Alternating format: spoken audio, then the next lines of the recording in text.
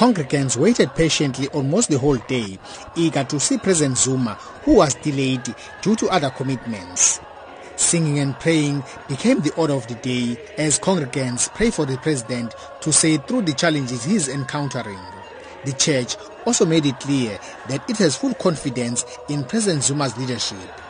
Pastor Mxolisi Phakathi explains. I want to give you every member that is here today. I want to give you the message of our Father, the Chief Apostle of this church. Give one the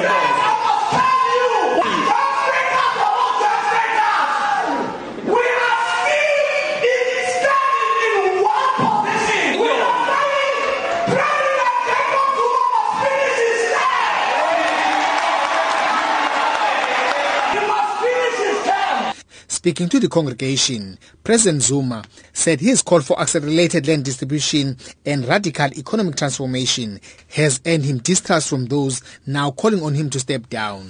Esifela khona-ke ukuthi sikhuluma iqiniso namhlanje ukuthi umhlaba wabantu awuyele ebantwini iphele indlala ngoba yibo abafaka indlala yokuthatha umhlaba.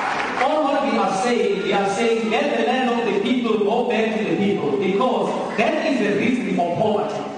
Sitha kushintshe indlela okuhlelwe ngayo ezomnotho kulelizwe ungabi sezandleni zabambalwa abamhlophe kodwa wabiwe wonke umuntu waseSouth Africa. We are saying the economic power should be distributed equally to even the people down there so that everybody may enjoy. Kukhona bathi uma usho njalo ufana nomuntu owenza icala. There are those who say if you do that, it's like you are creating a crime. So kufanele ukuthi ususwe esikhundleni obekwe kuso ukuthi ubheke izwe ubhekela abantu. In a position where you are supposed to look at the land, the country and people. Noma angasuswa lo kuthiwa akasuswe. Ungenomunye even if the one president they say must move and be moved, but anyone who come in to speak the same will never be troubled. The president also hit back at some church leaders who have joined those calling on him to step down. The president says church leaders are supposed to pray for politicians and not to be seen to be attacking those in political authority. Nithandazela abaholi ikakhulu bezombusazwe ukuthi uma bephethe amandla ezepolitiki abawasebenzise ngobunono asize abantu. Pray for political leaders in our country so that as much as they have the political authority, they should treat people very well.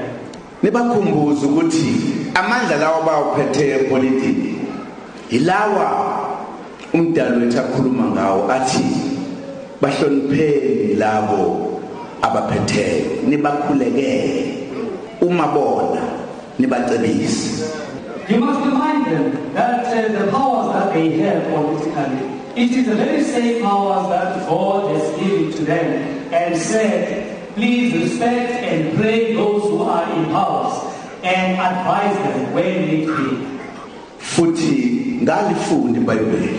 I also read the scriptures. Lele ngalifunda lalithi uma kukhona onayo noma wenza amaphutha. The one I read said, if there's anyone who is transgressing or making mistakes, abakholwayo kufanele bamkhulekele. Those who believe, maona bamthethelele. Those who believe must pray for him, and when he sees, they must forgive him.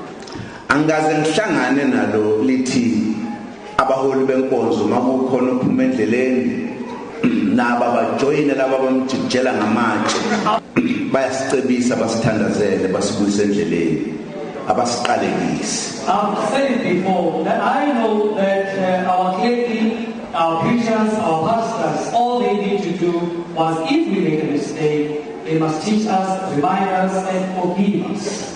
ANC KwaZulu-Natal Provincial Chairperson Sihle Zikalala said while the ANC listened to people, the party will never surrender to the pressure of the opposition.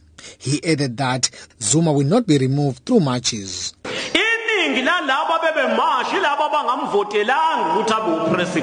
them who marched against the president bamvotela uma ngase bamashe bathi akahlale. Those who have voted for him and say he must stay. Uyakutshela ukuthi uyohlala unezwe lamamashi kuphela nje kuphela.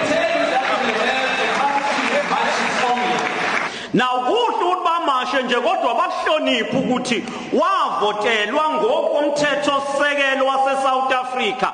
Angeke akhishwe ngemashi ngoba imashi ayikho emthethweni ukuthi upresident ukhishwa ngemashi eSouth Africa. They must march exercise their rights, but they must also bear in mind that the president was voted based on the constitution. Meanwhile, President Zuma sent his condolences to the family members of 15 people who died in yesterday's bus accident at Kranskop in the northern KwaZulu-Natal. I am Vusi Makhosini in Durban.